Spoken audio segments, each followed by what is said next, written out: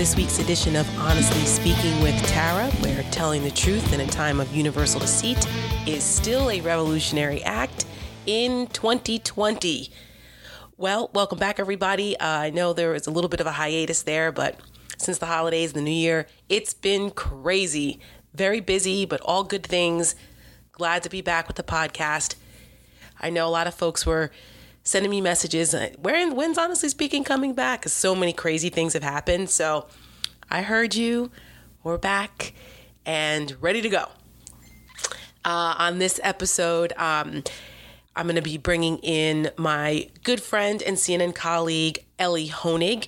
You've probably seen him if you watch CNN. He's one of our legal analysts, and he's been doing a great job breaking down the ins and outs of impeachment, the trial, how it works. Because I know a lot of people don't really understand how the process works.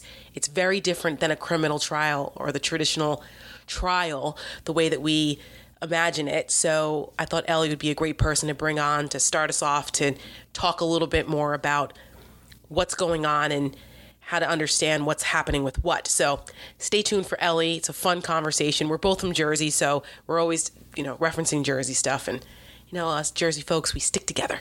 So stay tuned for Elie Honig.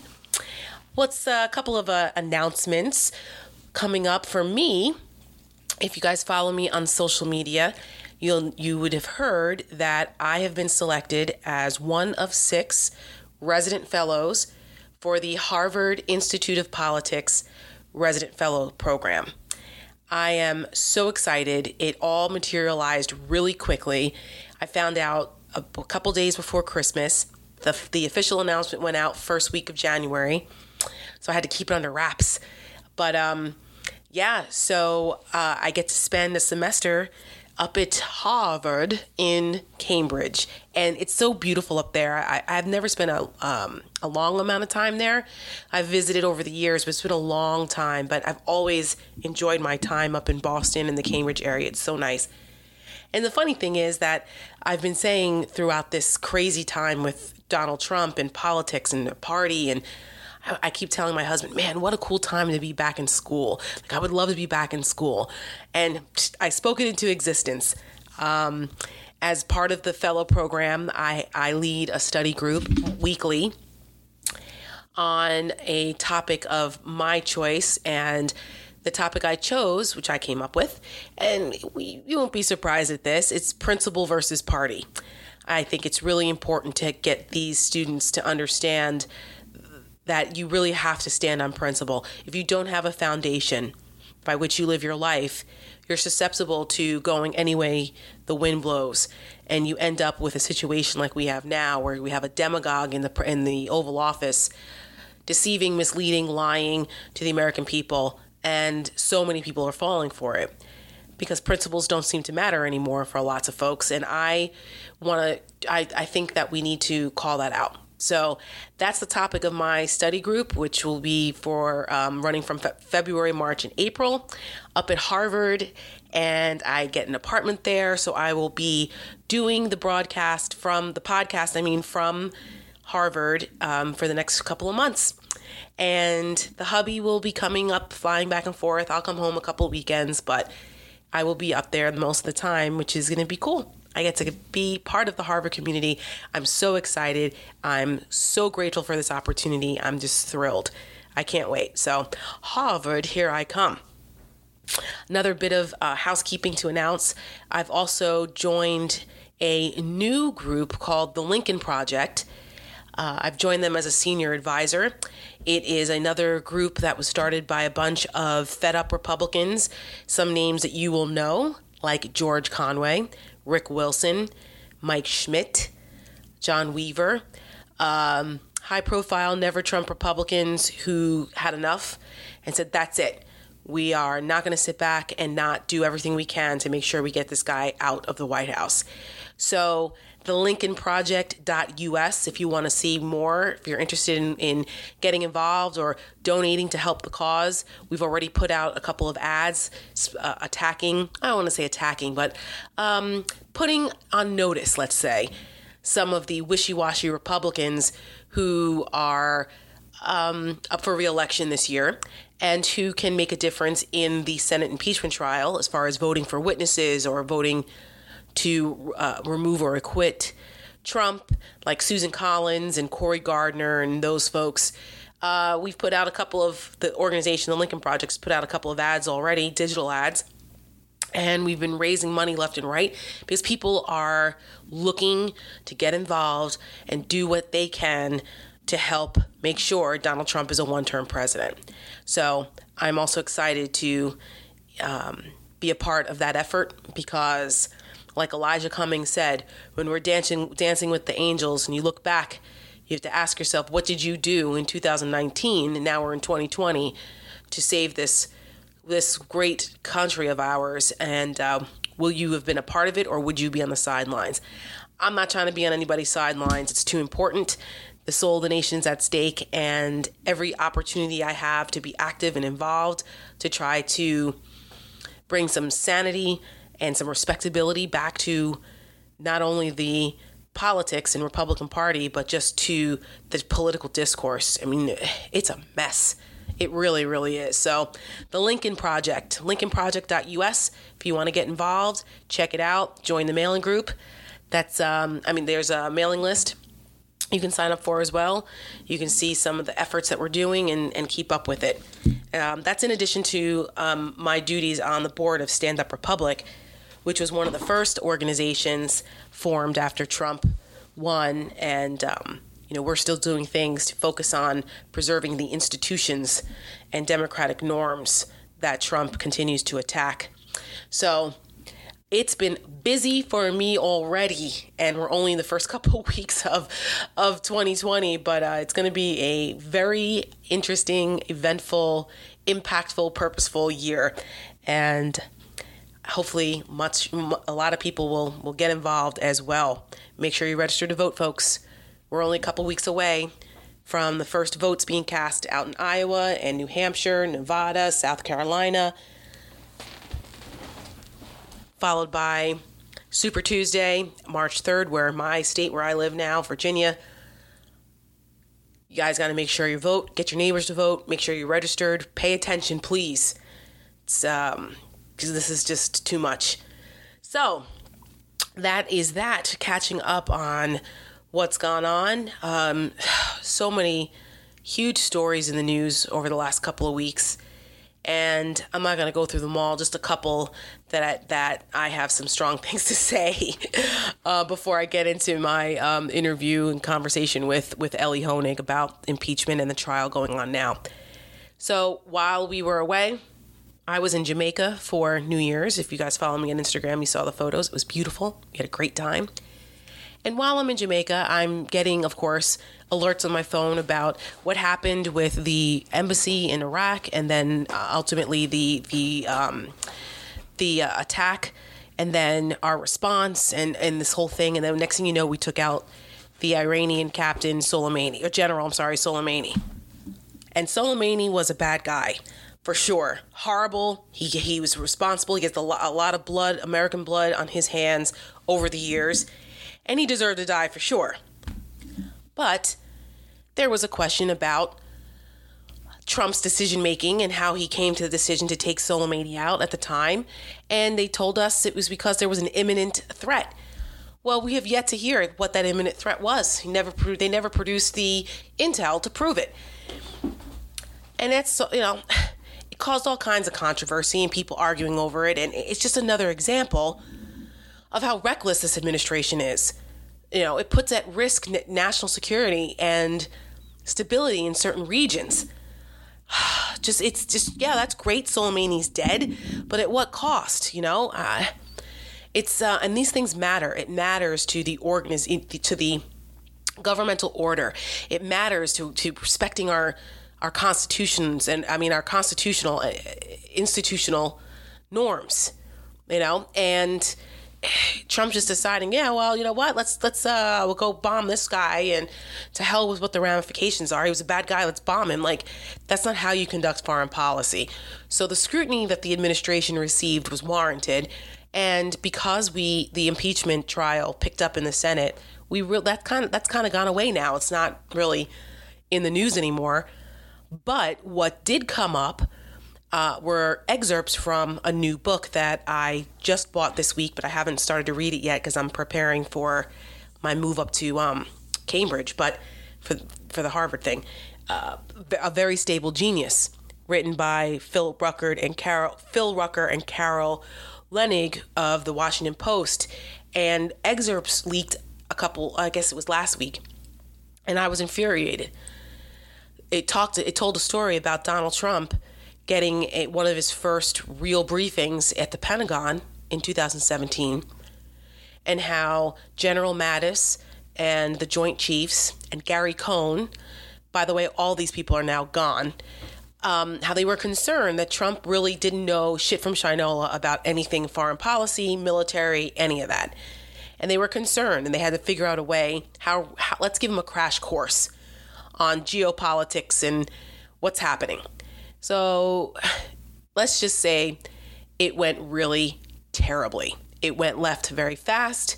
Trump was defiant, ignorant, and demeaning. He called generals dopes and losers, said he wouldn't want to go to battle with them, that they didn't know how to win. I mean, horrible.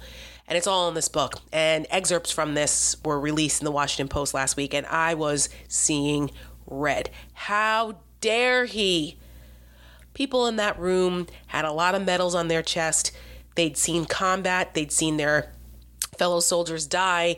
I mean, these were real heroes in our military. And here's this silver spoon draft dodger, this ignoramus charlatan coward, but berating them? Oh, I can't even. It's infuriating. This guy is so unfit to be commander-in-chief. I encourage you, if you don't want to read the whole book, just Google the Washington Post story and read the excerpt. You'll be infuriated. I mean, that alone is enough to want this guy out of there. He claims to, uses the troops as props anyway, and I've said this since the election. He just uses the troops as props. He has no respect for what they really do. He thinks that they're just a bunch of glorified warmongers that are for sale and who make him look tough and courageous. Big bad me, because look at me. These are my troops and our beautiful weapons. And shut up. Oh, it's so dysfunctional. I can't. So I'm looking forward to reading the rest of the book, though. It's one of the another insider account of what's going on, and it's just when you think it can't get any worse, it does. It does. My God. Oh my goodness, the books that are going to keep coming out about this administration. There's going to be libraries full of them. Which leads me to another one, John Bolton. Over the break, right? Bolton said, "Oh yeah, I'll testify if I'm subpoenaed." Yeah. Listen, people. I don't think John Bolton will ever see a deposition room. Maybe in closed doors, maybe, but you're not going to see John Bolton in front of the Senate testifying. He knows he has cover. Even if they do subpoena him, which so far the vote was voted down to subpoena him. But let's say that's revisited and they strike a deal and he's supposed to come testify. It's going to be very limited, and the White House will invoke executive privilege. I just don't think that as important as Bolton's testimony is, and he has firsthand knowledge of some things. Don't hold your breath about Bolton testifying. I would not. It's already been shut down. The idea of Bolton for Hunter Biden, Chuck Schumer said, no, that's not happening. And nor should it, really. Hunter Biden has absolutely nothing to do with why Donald Trump is being impeached. Nothing. His work for Burisma, however you feel about it, was legal and has absolutely nothing to do with why Trump is being impeached, other than Hunter and his father, former Vice President Joe Biden, were the targets of Trump's ire and part of the scheme. He wanted them investigated. Or he just wanted an announcement of their investigation so it would hurt Joe Biden politically. And Ukraine was like, no, we're not trying to get in the middle of American politics. but they needed their aid.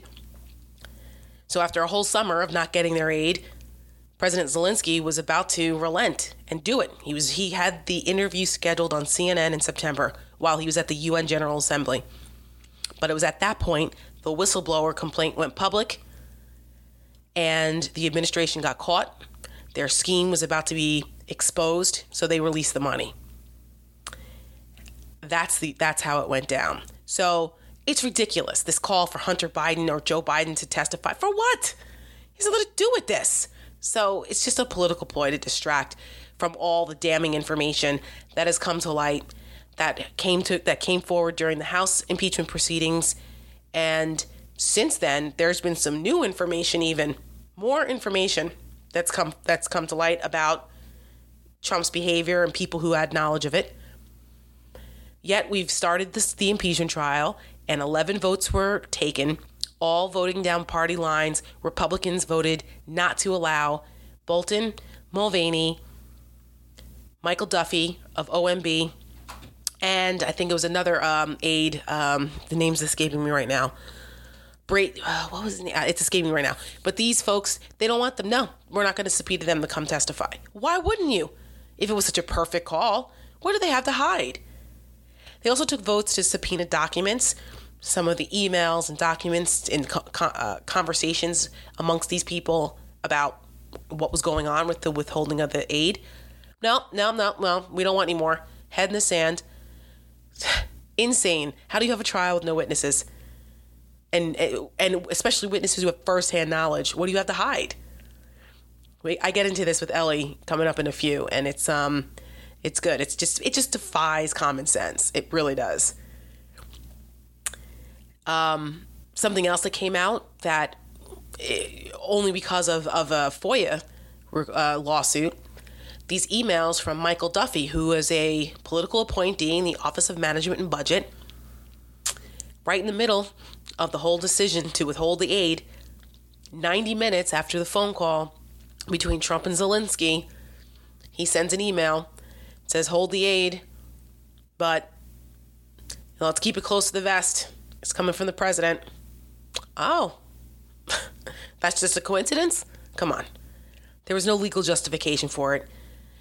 The GAO, which is the Government Accountability Office, they are a nonpartisan watchdog group that evaluates things in different parts of the government.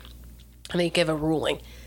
And the GAO looked at this and said, yeah, the withholding of that aid violated the 1974 Impoundment Act. It was illegal. Yep. Now all of a sudden, no, the GAO, they're in on it too, apparently.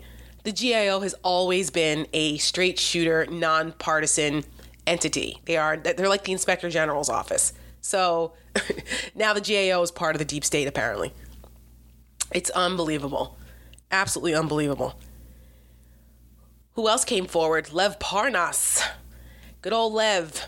If you guys are regular listeners of the podcast, you know that I dedicated an episode back in September to Lev Parnas, Igor Fruman, and Giuliani and their questionable behavior and what the hell Giuliani was doing with these guys and who they were and their ties to shady Russian oligarch money. And that was before they were indicted.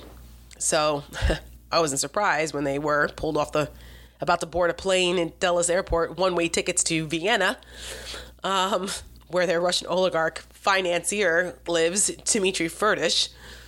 That's a whole nother story. I may get into that again to remind people just of how just dirty all this is. But Lev Parnas is back, and he did a media blitz last week with some pretty explosive documents and pictures and text messages to back up his story. It seemed as though our ambassador, Marie Yovanovitch, remember her? The one that was pushed out by Giuliani?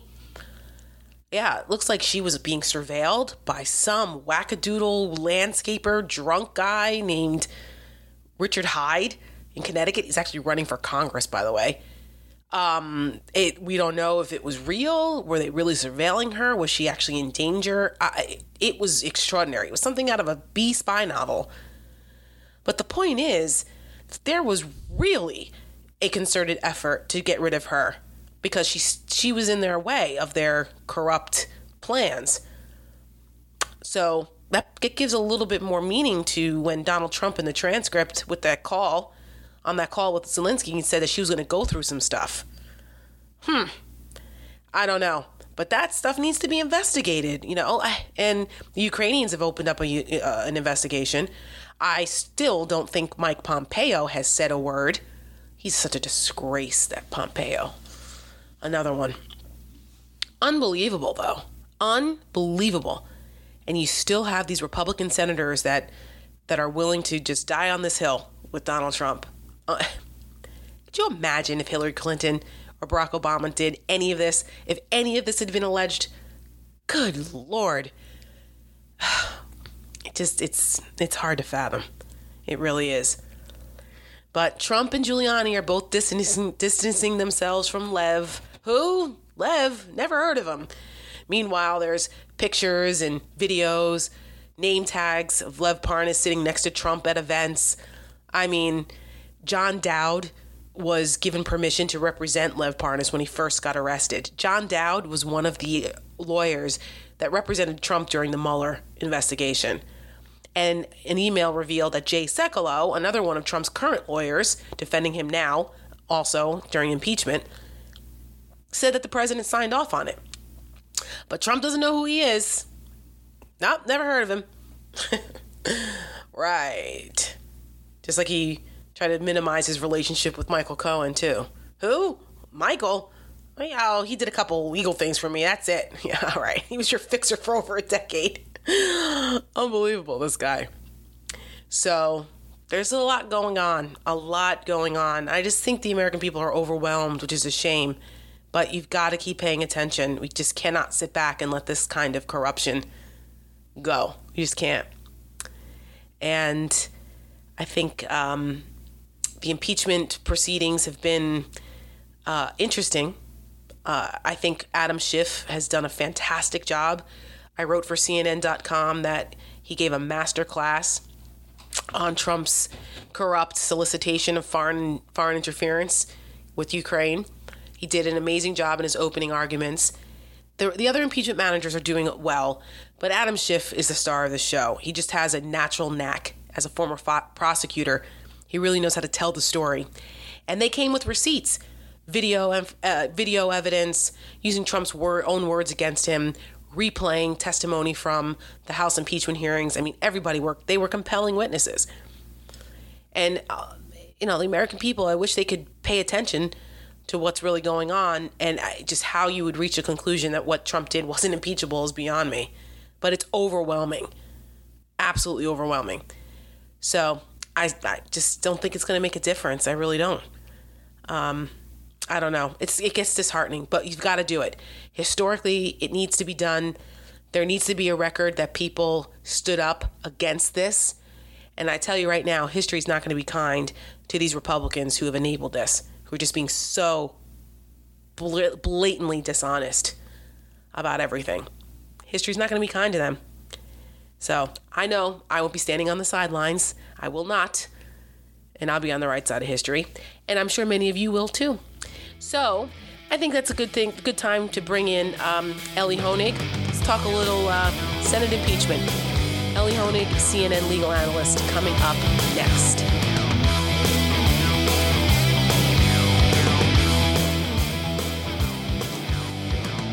Well, it has been quite some time.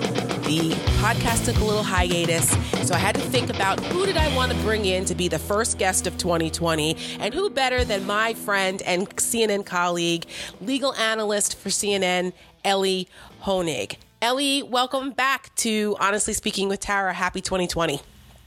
Thanks, Tara. Thank you for having me. I have to ask you first, though, have you renamed the podcast? Because a couple weeks ago, you and I spoke at a legal panel in Philadelphia. We did. And one of our fellow panelists was Danny Savalas, the outstanding legal analyst for MSNBC. Now, Danny likes to disagree with people. Right. But you made one point, and then the moderator, Smerconish, cut over to Danny Savalas for his reaction, and Danny said, "Totally agree with Tara."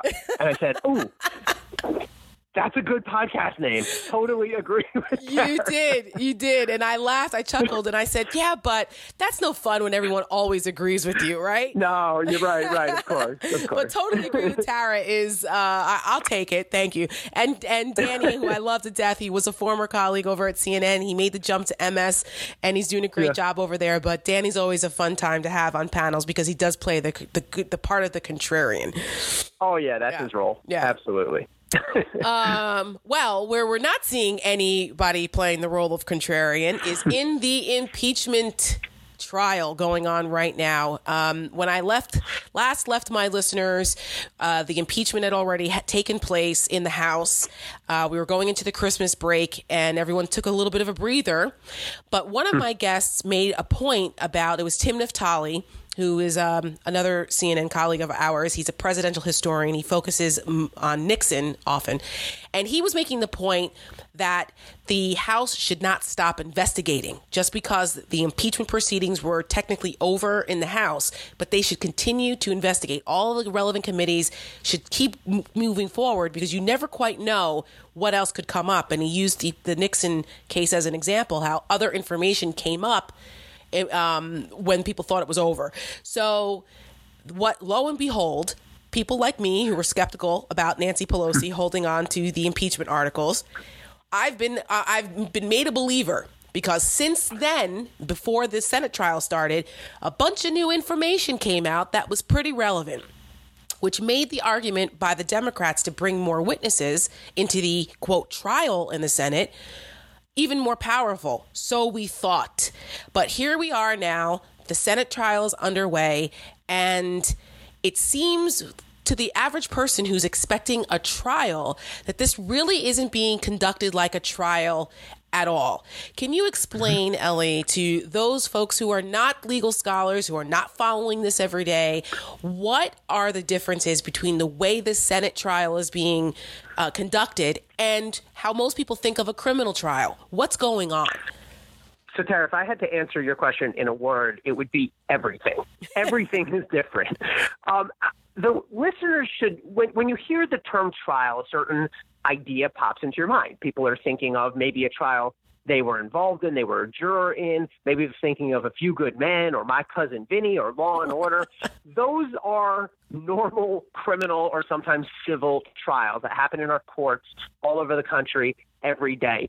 This thing that's happening in the Senate right now is called a trial, but it really has almost nothing in common with what I'll call a normal trial. Let me run through the ways that it's different. First of all, your jury. The most important thing is your jury. A jury in a normal trial is 12 normal men and women from usually that community who are screened to make sure that they will be impartial, that they don't favor one side or the other, that they don't have any preconceived notions. You throw people out if they have some sort of preconceived notion. Here, your jury, so to speak, is 100 senators, 53 of whom are Republicans and 47 of whom are Democrats or independents who caucus with Democrats. And whatever they've said publicly, and some senators have said straight up, I will not be impartial, including Mitch McConnell, you can't throw them off. They are the jury. They will decide the case. Another big difference. With a normal jury, they need to be unanimous. Unanimously guilty, unanimously not guilty. If they can't get to unanimity, it's called a hung jury, and you do it again. Here, the standard is 2/3. So 67 senators need to vote to convict, which is a very high bar. It's very hard to get to. No president has ever, of course, been convicted. A few other federal officials have been convicted on impeachment trial, judges, and thrown out of office. But it's a different bar.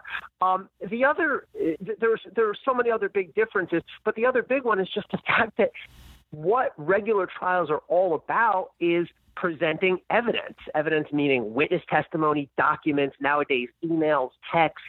I mean, that's what trials are. You are gathering up all your evidence and giving it to the jury. And here, that is being done to an extent, but the big fight is about, will we call new witnesses? Will we go out there and go after new documents? There already is a decently well-rounded body of evidence out there, which is what the House of Representatives used when it impeached. Those are all the hearings that we saw a couple months ago with Bill Taylor and Fiona Hill and Marie Yovanovitch. Listeners will remember that. But Democrats are arguing we need more. We need the key stuff. We need the Bolton, Mulvaney, Pompeo. And Republicans right now are saying, no, we have what we have. And even though this is called a trial, and even though trials are about evidence and finding truth, not here.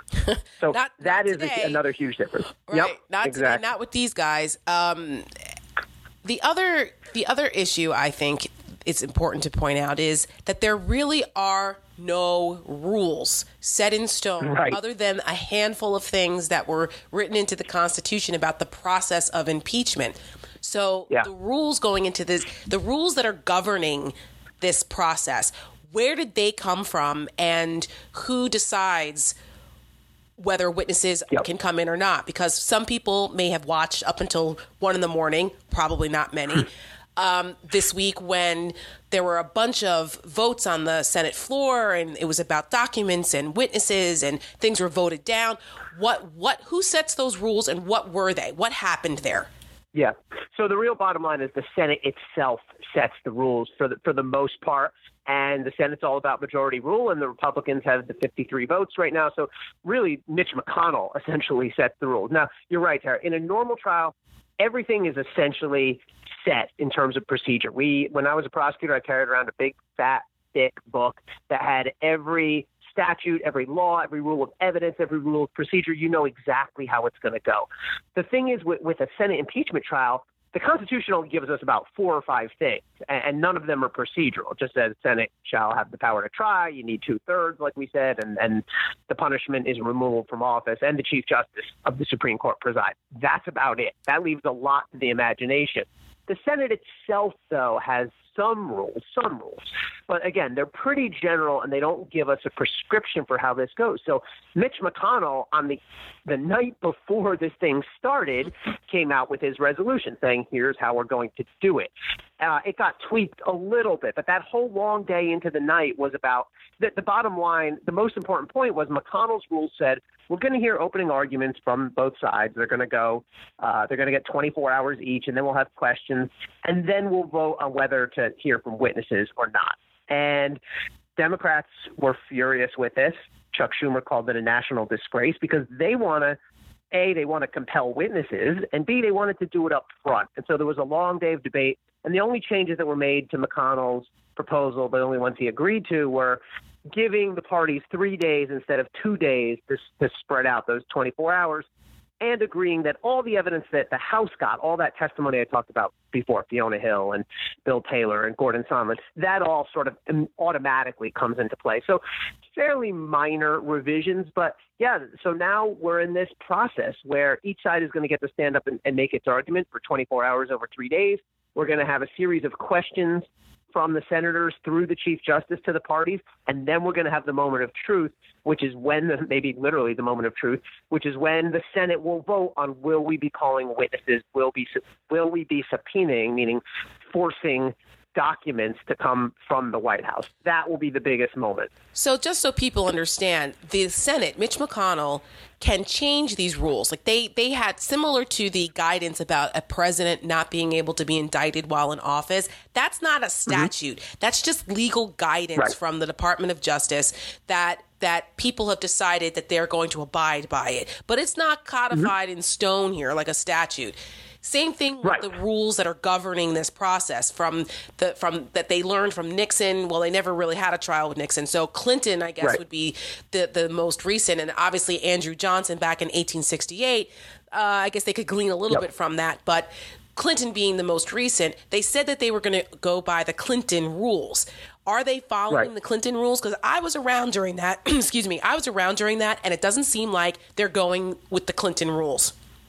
They're close, but there are differences. There are differences in the amount of time allotted. But the big difference is this question of witnesses, because in the Clinton case, they did call witnesses. They called 3 witnesses, Monica Lewinsky, Vernon Jordan, and Sidney Blumenthal. Mm-hmm. Now, they didn't testify in the well of the Senate. They reached this agreement where the witnesses would testify off-site, and they videotaped them, and then they played videotape excerpts on the floor.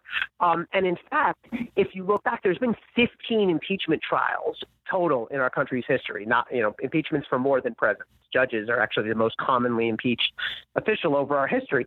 And Adam Schiff, I think, or one of the House managers, used a really impressive graphic that showed in every one of those 15 trials, there have been witnesses. I think Clinton with 3 witnesses was the lowest number. And I think 13 of the 15 trials had at least 10 witnesses. Right. So the argument is, if we have no witnesses in this case, it will be the first impeachment trial in history with no witnesses. So that's a major departure. But like you said, Tara, in your question, what makes this tricky is we don't have that much precedent. We only have 2 prior presidential trials, and it's not binding. So if the U.S. Supreme Court issues a ruling, it is binding on all the other courts in the country. Everybody has to follow it, even if it's 20 years old. Sometimes precedent changes, but that's not the case with prior impeachments. You look to them, and it's important to say, how was it done in the past? But if Mitch McConnell wants to do it differently and he has the votes, he can do it differently. And I think what Mitch McConnell would tell you is we get our power directly from the Constitution, which says the Senate shall have the sole power to try all impeachments. We are the Senate. We are the majority. We get to pick the rules. It's a double-edged sword there, and that's where the whole elections have consequences part comes in because, Republicans are still in control. That's majority rule. They get the benefit of making the rules. Same thing in the House, though. As much as Republicans are carping about the way the House did things, well, they won. They get to set the rules. Just before, because I want to ask you about this argument that the Republicans are putting forth about, well, we don't need these witnesses. What do we need them for? And all of the kind of hijinks they're going through to stop that. But before that, just to clarify one last point, what exactly is the role of the Chief Justice? Because I think people are looking to John Roberts and saying, okay, so when there's partisan bickering or something happens, does he jump in and say and make a ruling on that? What's the role of the Chief Justice? Because he asserted himself a little bit this week when there was some partisan bickering on the floor, which is not really allowed. But what is his role exactly? Are people going to see like a Judge Judy performance from him or what? Right. I think the short answer is no. So look, a judge in a criminal case has an immense amount of trial. Basically, any question about witnesses or evidence goes to the judge. And the judge can say, yes, that's relevant. I'll let that in, or no, it's not relevant, or it violates some privilege or something. In the Senate, historically, the Chief Justice has taken a passive role. Most famously, when Chief Justice William Rehnquist presided in the Clinton trial, he famously made a crack afterwards that I did nothing in particular, and I did it very well. Yes. And Chief Justice Roberts thus far seems to be going down that path. The only thing he's done was to admonish the parties for breaching decorum when they got a little fiery. At but 1 o'clock in the morning, I give him a break, Yeah. Gosh, what was the word he used? He used some really old-timey word to admonish them. I got to look at. Yeah. What is pedophagery? What does that even mean? So he seems to want to follow the Rehnquist model. Now, I think in the sort of abstract legal sense, I actually think the Chief Justice would have the right and the ability to take a more active role if he wanted, because, again, let's talk Constitution. The Constitution says the Chief Justice shall preside. I mean, that's very broad. There's no qualification. And the Senate's own rules actually say that the Chief Justice can decide evidentiary issues if he wants. And if I'm Chuck Schumer, by the way, and if I'm preparing to lose an evidentiary vote, let's say my next move is then to say, very well, I've lost the vote 53-47, but Chief Justice, now I want you to rule. I request that you rule on this. Now, it's a little bit of a risk because Roberts may well say, no, the Senate has voted, I'm not going to rule. Right. But I believe Chief Justice Roberts would be within his legal authority to say, very well, I preside, I will rule. Here's how I rule. And now, look, that's going to be, that'd be interesting. I don't know that Schumer will go down that road. I don't know that Roberts, A, will rule, or B, would rule against the will of the Senate and in Schumer's favor. So I think the safest expectation, especially given what we've seen from Roberts so far, is expect him to remain more of a traffic cop than anything else. Just so, because we brought up the pedophager thing, I want to read the legal definition. And it's funny because Please in the dictionary it says archaic. It's an archaic word. The definition is an inferior legal practitioner, especially one who deals with petty cases or employs dubious practices. I would say Oh my gosh. that in my opinion, that it describes the Trump legal defense team, but that's a whole nother story. Totally. Petty. You know what the equivalent of that word is in modern day New York, New Jersey practice? What? We would say I wouldn't say he's a pedophile. I would say he's a schlub. I think that's how we would describe that kind of word. Yeah. I think that's good. That's a good. Or for someone who's of disrepute, we would say a shkivatz. That's another one. It's a shkivatz. I don't know what that is. Oh, my God. Okay, so, all right. Now that we've kind of got some of the technical stuff out of the way so people understand, yes, you have opening arguments. You have some things that resemble what we think of as a trial, but it's not really a trial in the traditional sense. But some of the concepts, like bringing in witnesses in order to prove your case more, that is a concept that I think the average American thinks makes sense. I mean, polling has shown that 71% of Americans think, yeah, why wouldn't we have more witnesses if that's what we need to conduct a trial? The polling is not in the favor of Republicans in the way they seem to be obstructing and delaying and covering up for the president, but yet they continue to do it because I guess they feel it's politically a smart thing for them to do because the evidence has been overwhelming, even without these firsthand fact witnesses, without Bolton, Mulvaney, Perry, the OMB official Duffy, and a couple of others who, it's interesting because during the House proceedings, Republicans whined and bitched about how you didn't have any fact witnesses. They were hearsay. It was hearsay. Nobody was actually there.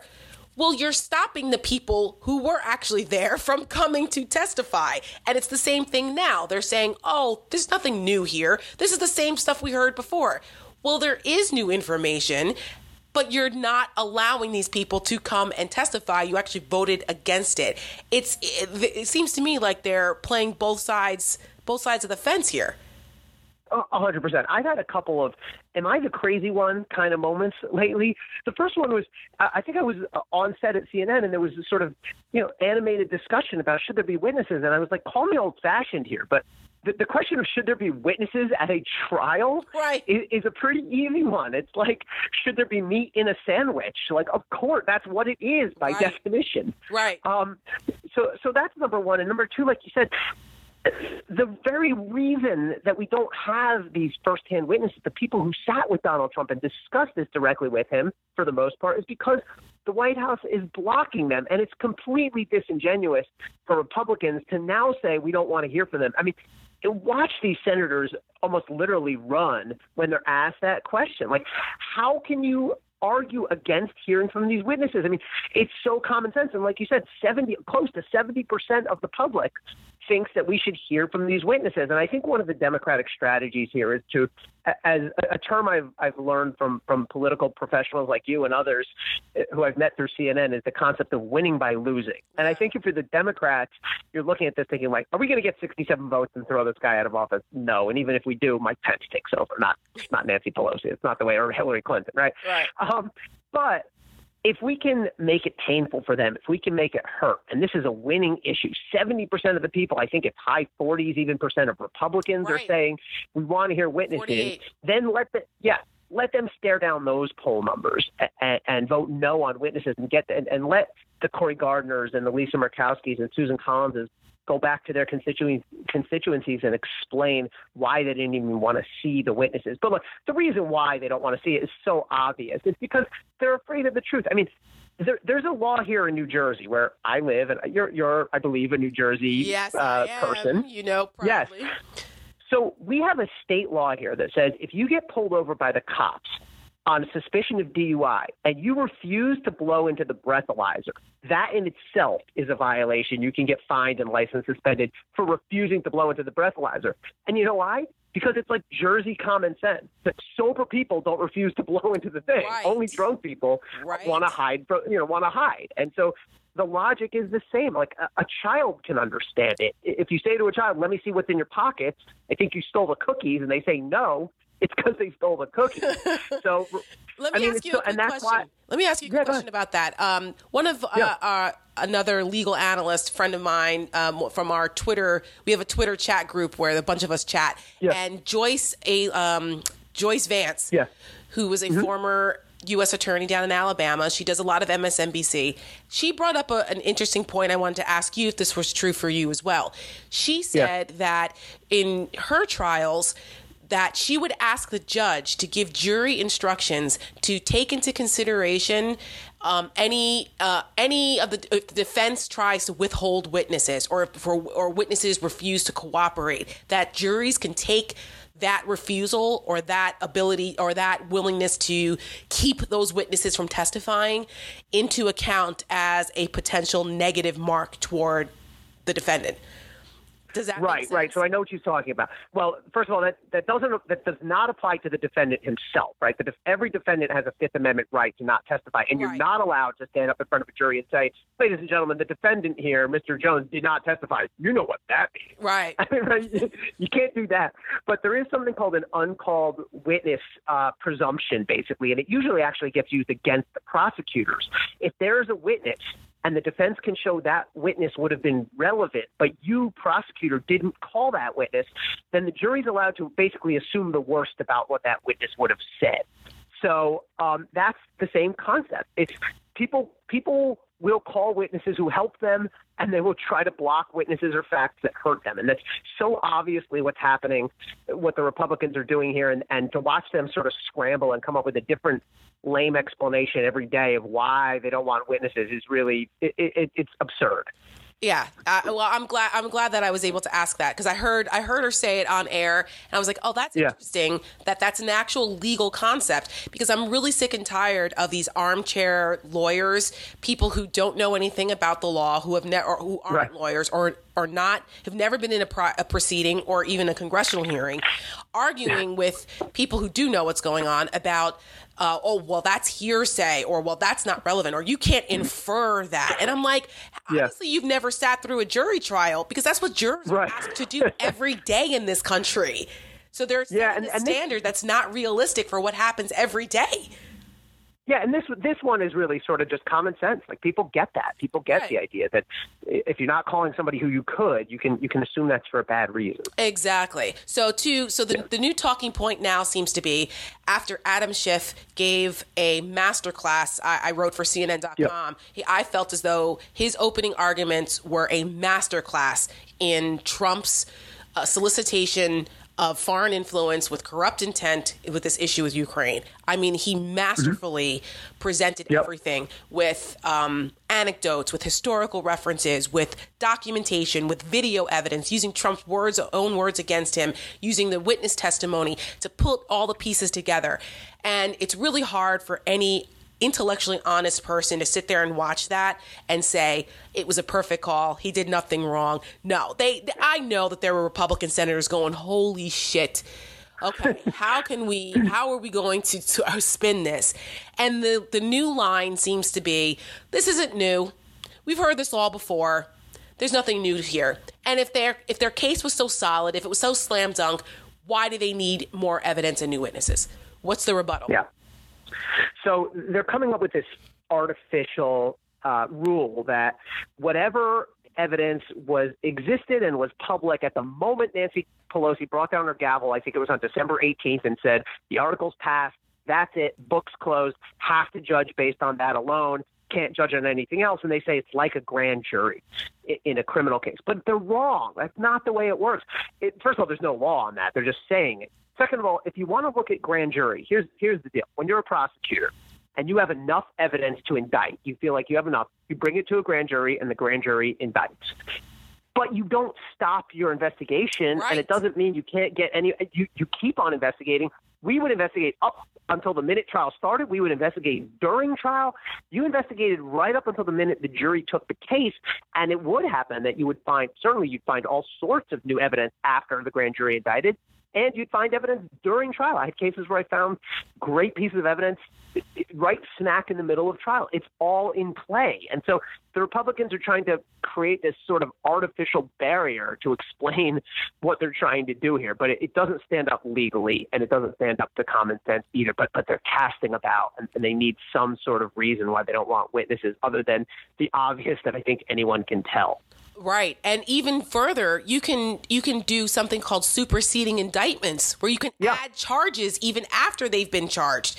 So, absolutely. What about that part, Republicans?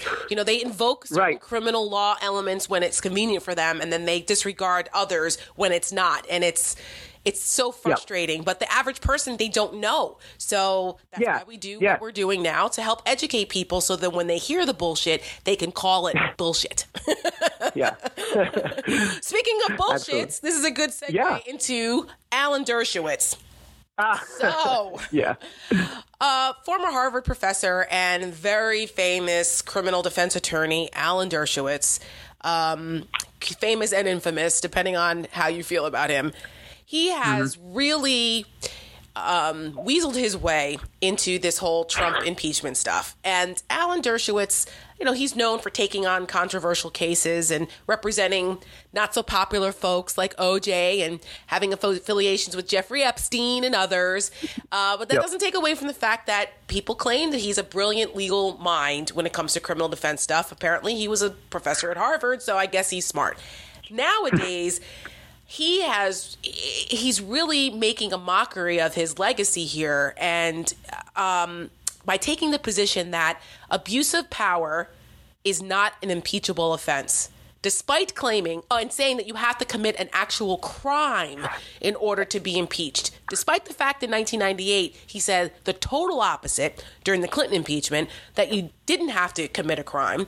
Despite all of the legal writings on this, including even back to Hamilton, where he said if it's a violation of the public trust, it can be impeachable. But an impeachable offense is what the House of Representatives determines it to be.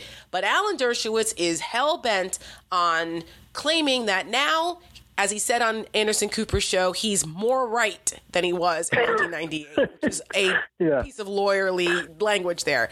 What do you say to what Alan Dershowitz's argument is? He's going to present this on the Senate floor for Trump's defense, and Republicans are jumping on this saying, abuse of power? No, that's not impeachable. It's got to be a crime. This isn't a crime. Alan Dershowitz's arguments are just a total mess. I have to say, this is not just a backdoor way to say that I went to Harvard Law School, but I went to Harvard Law School, and he was a professor there, and you would have to win a lottery, literally, to get his class. You had to put in, and he only had 20 openings or whatever. And I put in for it every semester, and I never got his class. But I was disappointed then, but I'm thrilled now because I mean, his legal opinions and analysis are just completely ridiculous at this point. He contradicts himself routinely. He knows, he has to know. This whole argument that you have to have a crime in order to impeach is complete nonsense. Our history, our precedent, all go against that. He himself said something different in 98. Now he tries to create this distinction of what's criminal-like conduct, and I'm more right now than I was. I mean, it all just boils down. Dershowitz's position just boils down to whatever I happen to say today that serves me best today is the rule. And he has no consistency, no intellectual consistency. He's all over the map. But let me just be clear sort of for the listeners here. You do not need a crime in order to impeach. You can impeach for abuse of power. And I'll give you a couple specifics. First of all, if you look at our prior impeachment, federal officials have been impeached by Congress for things like intoxication and favoritism and tyranny or something like that. I mean, things that are not good, but they're definitely not crimes. And on the flip side, you have to be able to impeach for things that aren't crimes. I mean, there's so many examples out there, but the one that I like is, let's say a president got elected and then just said a couple days in after his swearing in, I'm not doing this job. I'm gonna lock myself in the West Wing. I'm gonna watch TV all day, and I'm not gonna do my job. I'm not gonna sign. I know there may be some similarities here, but I'm not gonna sign bills. I'm not gonna conduct foreign policy. I'm not gonna execute my job as commander in chief. Nothing. I'm just gonna sit here and watch TV all day for 4 years. You'd have to throw that person out. You'd have to impeach that person, right? Not a crime. So Dershowitz has to know that he's wrong, but he'll say whatever he needs to say, I guess. Okay, what about the people who say, yes, but the Constitution says it has to be high crimes, misdemeanors, bribery, or treason.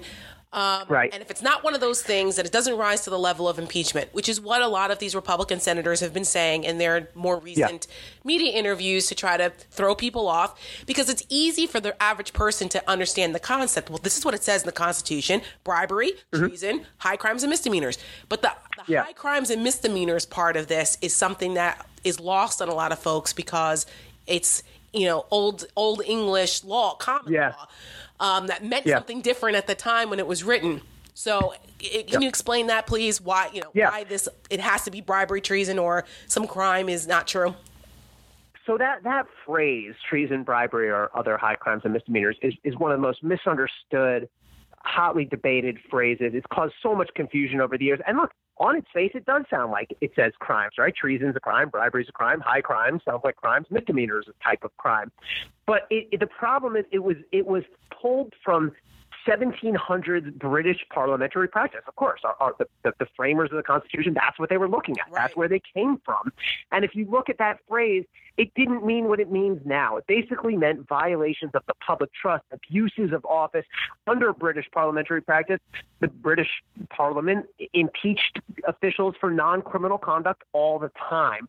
Plus, you have our own established history. So it doesn't simply mean crimes only. Now, that said, look, it's a at least an intellectually honest argument to say what some people said in the Clinton case, which is this is wrong, maybe even criminal, but it doesn't rise to the level of seriousness requiring impeachment. Now, I think that's a very hard argument, maybe impossible argument to make given the facts of what Trump did here. But at least there's some principle to it. And I will say this also, there is a legitimate criticism or second guessing of House Democrats.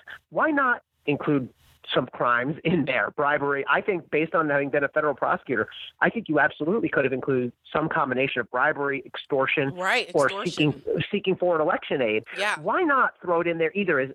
Still have an abuse of power article, sure, but why not have another article saying bribery, another article saying extortion, or even like obstruction? Even the obstruction of justice. They did obstruction of Congress.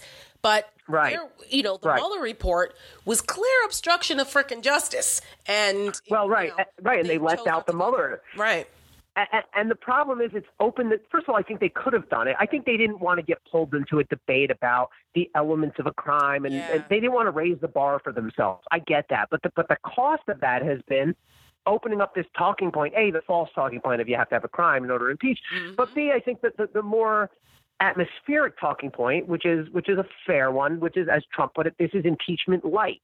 And he's the first president ever to be impeached only on non-criminal allegations, which is true. Clinton had a combination of criminal allegations, perjury, and obstruction of justice. Yeah. Yeah. And Andrew Johnson also had some articles allege crimes and some allege just non-criminal abuse of power. So I wonder if they could go back and do it again, if they would have thrown in 1A, Article 1, abuse of power, Ukraine, 1A, bribery, 1B, extortion, 1C, foreign election aid. It makes me wonder what those discussions were, because it's not like there aren't a lot of smart people on that side, and there had to be. I would have liked to have been a fly on the wall for that discussion.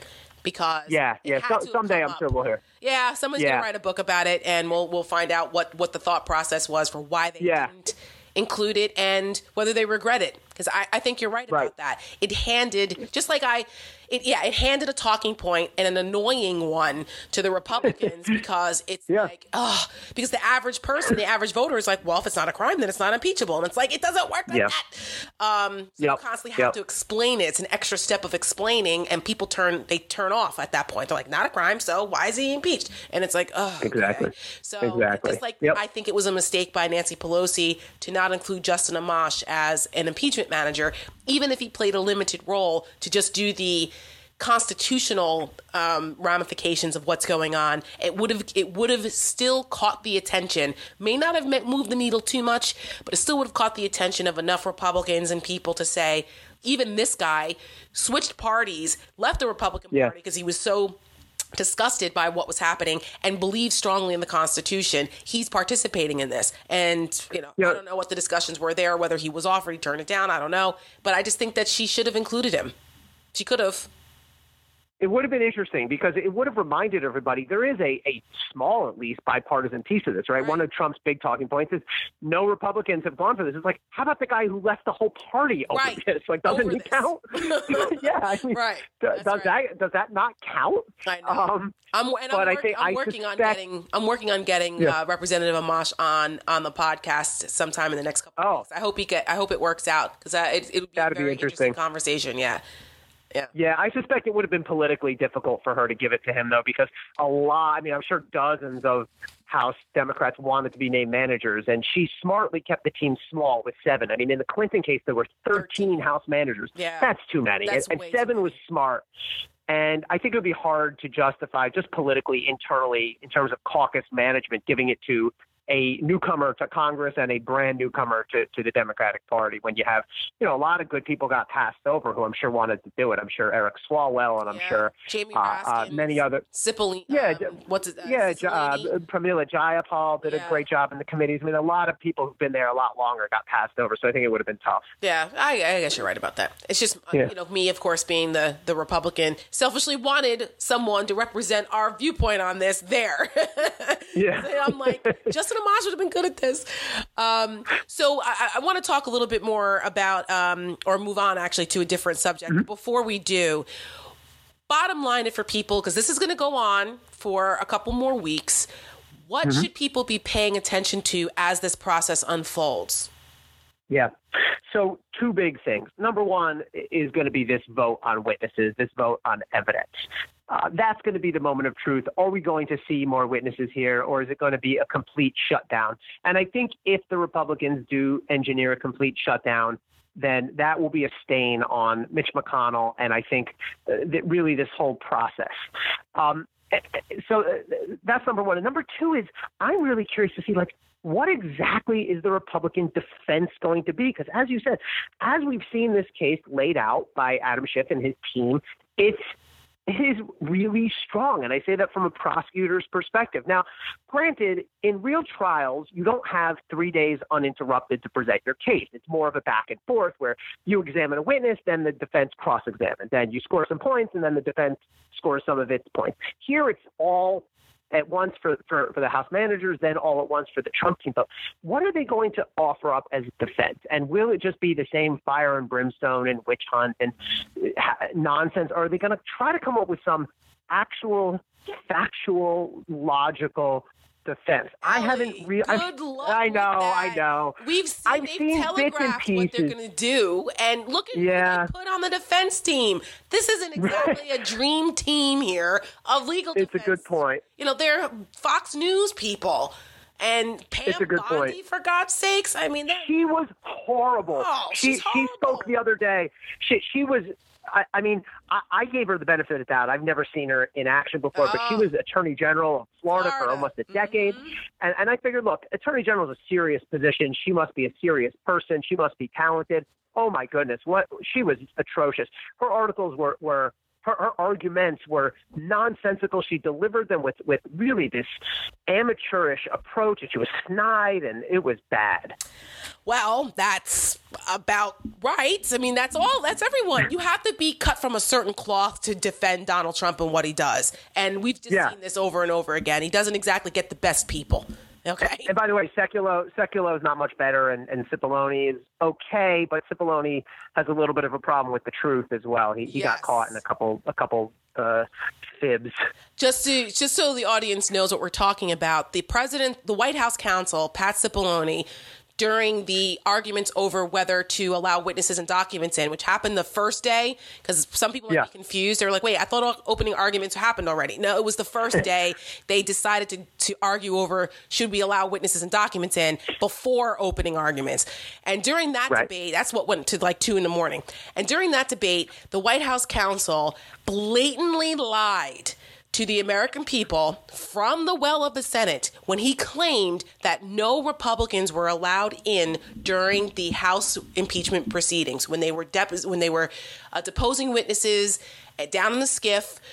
They, by the way, which is exactly what Republicans did during Benghazi and other times under the Obama administration, they did not deviate from what Republicans did. And it was absolutely untrue. Republicans who were on the committees were allowed into those depositions, and they were allowed to question witnesses, and many of them did. And the White House counsel flat out lied about this. And, you know, it just makes you wonder if they lie about things this easily provable, like what else are they lying about? It boggles the mind the way that these people go, the lengths they'll go to deceive the American people. It's one of the things you're taught as a prosecutor is your credibility is everything. And if you misstate something, and certainly intentionally, but even unintentionally, and then why is a jury or a judge going to believe you at any point from then on? So it was a big mistake. And he would never get away with that in a real trial. No. He'd be in big trouble. I mean, because it was deliberate. It wasn't a slip of the tongue. It wasn't like, oh, it was 50%, but it was actually 47%. No, this was a calculated lie and something that the Republicans have been putting forth from the very beginning to just try to confuse people to make it seem like the process wasn't fair. The process was absolutely fair, and it's Trump and his minions who have decided to pervert it and then turn around and claim victim. So that's just one example of the shoddy legal work that's been going on. But Trump can't get any decent lawyers because who the hell wants to work for that guy? I get it. Well, speaking of people who the hell wants to work for that guy, Lev Parnas, speaking of characters. So for people who don't know, Ellie's been on the program before, but if you don't know, this is your first time listening to him. A, I love him because he's from Jersey and we connect on that bond. But B, Ellie's a badass former prosecutor. As you heard, he went to Harvard Law School, and I'll be up there at Harvard coming this semester. I'm so excited as a Kennedy School fellow. Thank you very much. But I'm not smarty pants enough to go to Harvard Law School, but you were, and you also were a badass prosecutor over there for the Southern District of New York, and you prosecuted some pretty bad dudes, mob guys, all kinds of, serious stuff over there at SDNY. So people know that the reputation of the Southern District precedes itself. And watching Rudy Giuliani, who used to be the U.S. attorney there, he rose to the mayor of New York from there and became Rudy Giuliani, starting off in that office. Now the Southern District is prosecuting this case against Rudy Giuliani's buddies, Igor Fruman and Lev Parnas. I did a podcast back in September talking about these guys before they were indicted. So I was prescient in that. Because once I found out who they were and some of the shenanigans they were up to, I'm like, these guys are up to no good. All kinds of shady business shit. What is Giuliani doing running around with them? What are they doing in Ukraine? So I encourage people to go back and listen to that episode. But now they've been arrested. They're indicted, right? Parnas and Fruman, Right. Parnas and Fruman.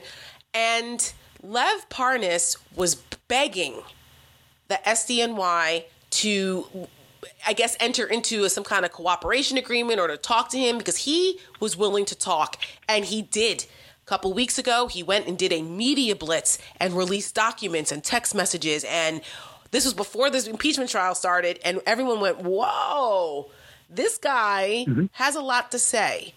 What is going on with his situation with SDNY? It smells a little funny that they're not engaging him the way you would think they would, given the amount of information he's privy to. Yeah, so this brings me back to my SDNY days. And like you said, I did mafia cases. I did organized crime cases. And Lev Parnas, I was laughing with some of my other former colleagues. He reminds me of basically every lower level guy in a big organized crime case who wants to come in and cooperate. And cooperators are tricky because on the one hand, they're indicted, and the reason they want to cooperate is not because they're altruists or patriots. It's because they want to help themselves. They want to get their lower sentences. Of course. Right. Absolutely. And by the way, if you chart out who gets the best sentences, it's cooperators by a mile. On the other hand, they have incentives now to give up the truth on other people. And what you need to do as a prosecutor, when you have someone like this who's interested in cooperating, you always want to hear them out. But the big question is do I believe this person and can I back up this person? And the first thing you do is you tell the lawyer, and experienced lawyers know this, and you tell the cooperator, don't even bother going down this road unless you are willing to give me everything you know about every crime or wrong act you have committed and everyone and anyone else has committed, whether they're powerful or not, whether you want to give them up or not. And if you think you're going to come in here and minimize or hide something from me about yourself or somebody else, it's not going to work. It's going to blow up on you. So here's my read on what happened with Lev Parnas. And just one quick thing. Lev Parnas is indicted on a campaign violation, a campaign finance violation. Right. Nothing to do with what's going on in Ukraine right now. It may lead to that, but that's what he got indicted for. Him and his partner, Igor Fruman, they've been funneling money from potentially allegedly from foreign sources into Republican political campaigns like Donald Trump's reelection effort and some other members of Congress, which is against the law. So the question is, well, where is this money coming from? Like, who's paying Rudy Giuliani? And they're tied up with some shady Russian oligarchs who are under indictment by the United States. So they're kind of tied up in some ugly stuff over there with Russian oligarchs and things. But the reason they're under indictment now, it has nothing to do with Ukraine directly. It has to do with campaign finance. So go ahead. Right. Funneling hundreds of thousands of dollars of money from Ukraine into these pro-Trump groups, but not the whole shakedown of Zelensky. That's separate. They're in the middle of that, but that's not what they're in trouble for yet. Right. I mean, we now know that Parnas was involved in that. So Parnas, it seems to me, wanted to cooperate with the Southern District of New York. I mean, his lawyers made clear that he's eager to cooperate. However, from all indications I've seen, it looks like he tried to cooperate, but the Southern District didn't like him or wasn't satisfied with him for a couple of reasons. And I'll tell you why. Back in December, the Southern District tried to get his bail taken away, meaning lock him up pending trial, because it turned out there was this $1 million that was sitting in some bank account that he had that he either lied about or hid from them. And it turns out that the source of that $1 million allegedly was a Russian oligarch. I think it was Dmitry Firtash. Yep. Yeah. Who's a really bad guy. And the Southern District then said, Judge, we now want to take his bail away and get him locked up. That is a dramatic move. And it basically tells me that if he was cooperating, he blew it, or the Southern District basically cut the cord on him. So that's number one. Number two is the very fact that he went out and did this publicity blitz where he talked to Rachel Maddow and he talked to Anderson Cooper. If someone was in the process of cooperating, you would tell the lawyer, look, I can't legally stop you from doing this. But if he goes out there and does a tour, it's over. We're not cooperating him, because as a prosecutor, you need to get the information first. You can't have it out there as the public. You need to follow up on it. You can't have people be tipped off. So he's definitely not cooperating with the SDNY now that he's gone on this blitz. Did he want to? It sounds like he wanted to, but here's what I think he's trying to do. I think he's trying to get credit from the judge for cooperating at least with Congress, with the House and with the Senate, because for whatever reason, it didn't work out with the SDNY. And I think his lawyer is trying to make the best of it and at least get him partial credit for cooperating with Congress. It's not full credit because he didn't cooperate with prosecutors, which is really the most important thing. But I think he wants to be able to go in front of the judge at sentencing and say, look, it didn't work out with the FDNY. They think he hid stuff. We probably have some other explanation for it. But he did cooperate with Congress and the Senate, so he should get some credit. That's my read on what's happening with him with the SDNY. Now, there's theories out there of, did Bill Barr weigh in, and did Bill Barr basically prevent the cooperation in order to protect people? I don't know. I mean, look, I'm very skeptical and cynical of Bill Barr. I think he's absolutely political in everything he does. I think he lacks credibility. But I also do see some of the common normal indicators of cooperation falling apart and not working out. I mean, hiding of money is one of the most common things. Someone comes in to cooperate. They tell you, one of the things you always ask them is, where's your money? What do you have? And it's quite common for these guys to lie and try to have money in a separate account or buried under their aunt's, in the aunt's backyard that they want to hold on to. So I can see it. I can see it both ways, but for now I'll go with what the publicly available evidence and think it was just your normal cooperator falling apart scenario. I mean, look, Barr allowed them to indict Parnas in the first place, so he didn't kill that indictment, although it is possible he was willing to let that happen, but not to let it go farther. So I don't know. There's more that we have to learn about that. Yeah, that's going to be very fascinating because of his proximity to Giuliani And he was really in the middle of a lot of this everywhere with Giuliani every day. And I always say to people, hell hath no fury like a fanboy scorned. Because when you have people that worship that, they worship the principle, or, he thought he was doing this for the president. He was and you could just see that he was this low-level guy that wanted to have these delusions of grandeur. And then now he's scorned because they're claiming they don't know him. Trump's famous saying, I don't know this guy. Yeah, but yet you gave your former attorney the green light to represent him, John Dowd. But you don't know who he is. And we also saw we saw documents between Jay Sekulow and others that said the president said it's okay for Dowd to represent him, but he doesn't know it. Yeah. Everybody forgets who he is, Devin Nunes, whoever. But I love that phrase of fanboy scorned. I mean, the best cooperators I had, some of the best cooperators I ever had in the mob setting were fanboy scorned. Were guys who loved the life, who were so into it.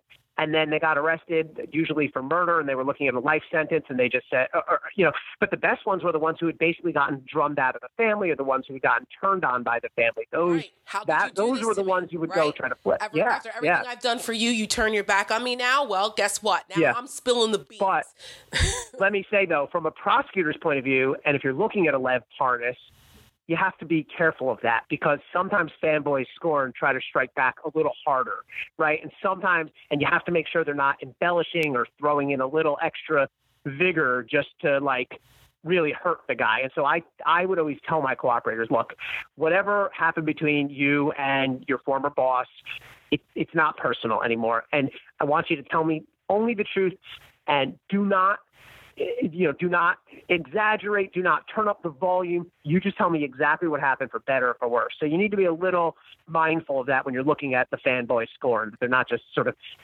being vengeful. But he's coming with receipts. And I think that documents don't lie, right? Yeah, that's the most important point. Right. Yeah, when you're looking at the cooperator, the biggest question is how backed up is he? Right. How much can I believe what he says? And a lot, not all, but a lot of what Lev Parnas says is backed up. Same thing happened with Michael Cohen. Same situation. Yeah, it's very Michael Cohen-like. Yeah, very similar. Same situation where that person then starts to become a sympathetic figure, because they have self-reflection and they go, you know what? I thought that I was a part of this. He made me feel a certain way, and now I look back and I've thrown my life away for what? And then people feel sympathetic, and you feel they look at you more credibly, and then you have a problem. Right. Usually. So. Yep. No, it's a very common scenario. Yeah. Did you find Parnas credible? Did you watch any of his interviews? I did to for the most part. From to me, anything that he can that can be backed up with those documents, with those texts, with those handwritten notes, I found credible. And generally speaking, I found what he said to be credible. Where I would have had an issue, or at least required more, some of the things he said were very general, and he didn't explain. Like he said, well, Bill Barr, who again I'm not a fan of, he said, well, William Barr was on the team. I mean, I would want to know, well, what do you mean by that? What do you base that on? How specifically do you know that? Is that just based on something you kind of sensed and understood, or would you, on the other hand, at a meeting with Bill Barr or something, which I doubt was the case? So I think the thing with Lev Parnas is most of what he knows either comes through Rudy, and which is an unreliable narrator, or comes from his basic common sense understanding of what was out there in the atmosphere. And so I would want to drill down a little more on specifics before I fully cast my lot with him. But generally speaking, I found them to be credible for the most part. How much trouble is Rudy Giuliani in? I don't know. That is such an interesting question. I mean, I ask that sometimes of audiences, and it's like 50-50 split. I mean, look, I think he committed crimes in the Ukraine scheme, but he's definitely not going to get charged by this administration. I mean, Bill Barr refused to even open an investigation. So let's put that aside, although he could be charged by a future administration, but that's also going to be politically fraught. I mean, I think the cleanest, and we know that Rudy's being investigated by the SDNY for criminal charges.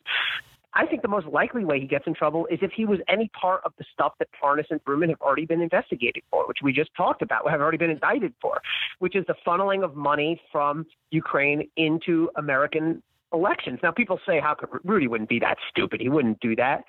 But look, if he just told Parnas, look, here's how you want to structure this. Here's how you want to set this up. Here's how you want to get the money in.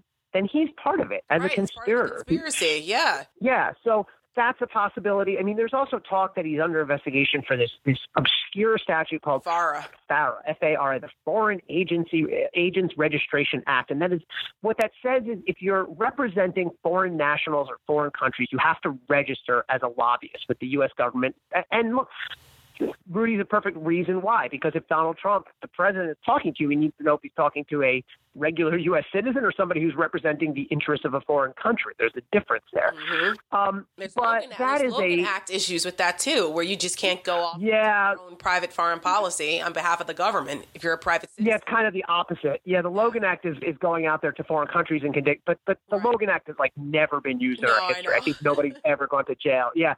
The Foreign Agents Registration Act is tricky because it's an administrative offense, and juries understandably don't love it. It's not like robbery or bribery even where you go, I get that. It's like, oh, he didn't fill out some paperwork. Right. But DOJ's been using it more aggressively. They used it against Manafort. They convicted him of it, I think, or he pled guilty to it. And they also used it against Gregory Craig, who full circle, was one of Bill Clinton's lead lawyers in impeachment. A year or so, it was last year, he was indicted for FARA and tried for it, and he was acquitted. The jury found him not guilty. Although that was even a weirder case because it wasn't even fair. It was lying about whether he did the paperwork accurately. It was a mess of a case. But the point is, that's a tricky charge. And as a prosecutor, I would be reluctant to just bring one charge against the person for failing to register as a foreign agent. It's just a hard sell to a jury. So I think it's a coin toss whether Rudy gets indicted. I think it's 50-50, and it'll be one of the big questions of this upcoming year. I think if we had an honest attorney general, Rudy Giuliani would be in big trouble because he has taken on so many questionable foreign clients and some of the stuff that he's done overseas with Turkey and Ukraine and, Russian oligarchs, and just he's really been traveling around in these shadowy underground circles that are just not unbecoming, and I'll say this, right. He's definitely going into gray areas and come close to a lot of lines, and whether he stepped over, I guess DOJ knows better than we do. But yeah, he's tempting fate. Yes, well, he knows he can right now because even if he did charge him or indict him or convict him, there's no way Donald Trump's letting him go to jail. He'd pardon him. Right. I mean, and Rudy would probably would want to go to trial and would fight it. Yeah, I mean, and he knows that he can run around and do whatever the hell he wants because he's got the backing of the president. But I guess that's until he doesn't. Last question. Thank you for hanging out with me today, Ellie. No problem. No, it's great. So some of my friends are really pissed off about Bill Barr and want something to be done about this guy. And I get it because he has really created a lot of chaos with this administration and giving cover to Trump in ways that Jeff Sessions was unwilling to do. God bless him. I had my criticisms about Sessions, but at least he still had some ethics. Bill Barr has none. And is there anything that can be done? I have friends that are involved in petitions to get the Bar to the Bar Association to review his status. Is there anything that can be done with Bill Barr? Only a couple things, and they're both very, very long shots. So, but first of all, I agree. I think he's just been an absolutely horrible, I would say a terrible attorney general, but that suggests he's not good at his job. It's worse than that because I think he's twisted the position. I think he has turned it into a purely political operation, not the entire DOJ. I mean, the vast majority of DOJ is still normal, good prosecutors doing their jobs. But I think he's turned the attorney general's position into president's personal counsel. And I can detail it, but I have no faith in the guy. What can be done? There's really only a couple ways an attorney general could be taken out of office. The president can fire him. That's not happening. I mean, Donald Trump is going to cling to this guy for all he's worth. If he didn't fire Jeff Sessions, he's not going to fire him. Oh, I mean, he's been Donald Trump's dream attorney general. Yes. So Trump's not going to get rid of him. Obviously, the person could resign, but I don't see any reason to think Bill Barr will resign. And yes, an attorney general can be impeached, but it's the same standard as we've been talking about. You would need majority of the House, which maybe they could get, but then you need 2/3 of the Senate to remove him, which will never happen. What about So, the bar no, review? I don't. What about the bar review that some people are asking for? Yeah, I mean, and we're talking bar with one R. Right. Your bar associations, which sort of govern attorneys in each state and federally, can take away a license in a given state but it's hard to do that. It's a lengthy process. And even if he were to lose his license to practice in a certain state, it wouldn't matter. It wouldn't mean he can't be attorney general. So Right. It's a way to maybe ding him, but it's not a way to get him out of the attorney general's chair. Very frustrating. The founding fathers, I don't think ever anticipated the level of corruption being so pervasive. You know, the guardrails assumed that we would have virtuous governors here, and they're just not at so many levels, and it's really testing. Not only is Donald Trump on trial here, but I think our constitutional order is as well, which is why so many of us are so passionate about this, and will continue to be. Agree. Yep, Ellie Honig, I agree. Yep. Thank you, my friend. We will Thank you, Tara. attention. Be sure to check out Ellie. He has a special segment every weekend with Anna Cabrera called Cross Exam. What time is that? Is that on Sundays? Sundays, usually 5:30 p.m. We've been moving it around a little bit, or doing multiples each Sunday because there's so much interest in this impeachment stuff. So check my Twitter. I usually post the times on there, Ellie Honig. And your Twitter is at Ellie Honig? Yep, ELIEHONIG. Perfect. I'm the only one. That makes it easy to find. And I always tag Ellie as well, so follow him for that. And you can send him questions, and maybe he'll read one of yours on CNN in Cross Exam. Yes. Ellie, thank you so much, my friend. Thanks, Sarah.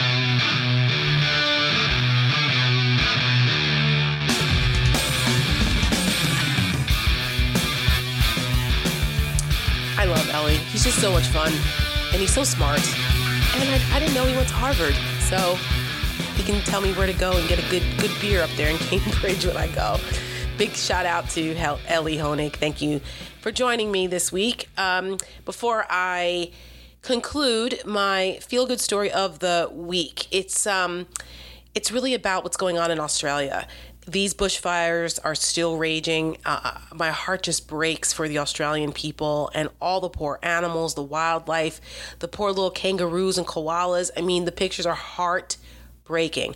I have a heart for animals anyway. Anyone who listens to this knows I'm always talking about animal rescues and dog programs and cats. And that's my heart. I grew up in a family of animal lovers.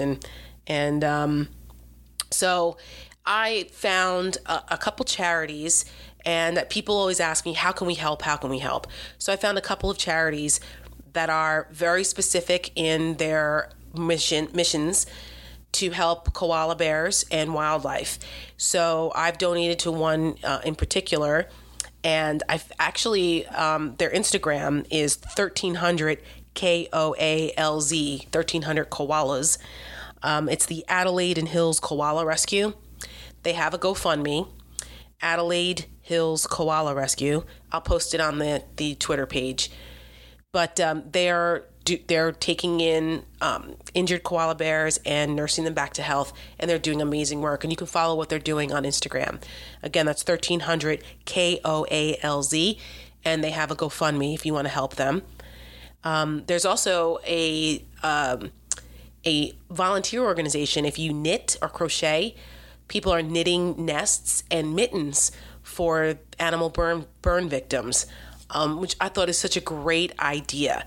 And there is a woman who is actually related to one of my hair and makeup folks at The View, and she is volunteering for this effort. And I have some of her things as well. She crocheted this really beautiful cowl for me as I go up to the Winter Wonderland in Boston.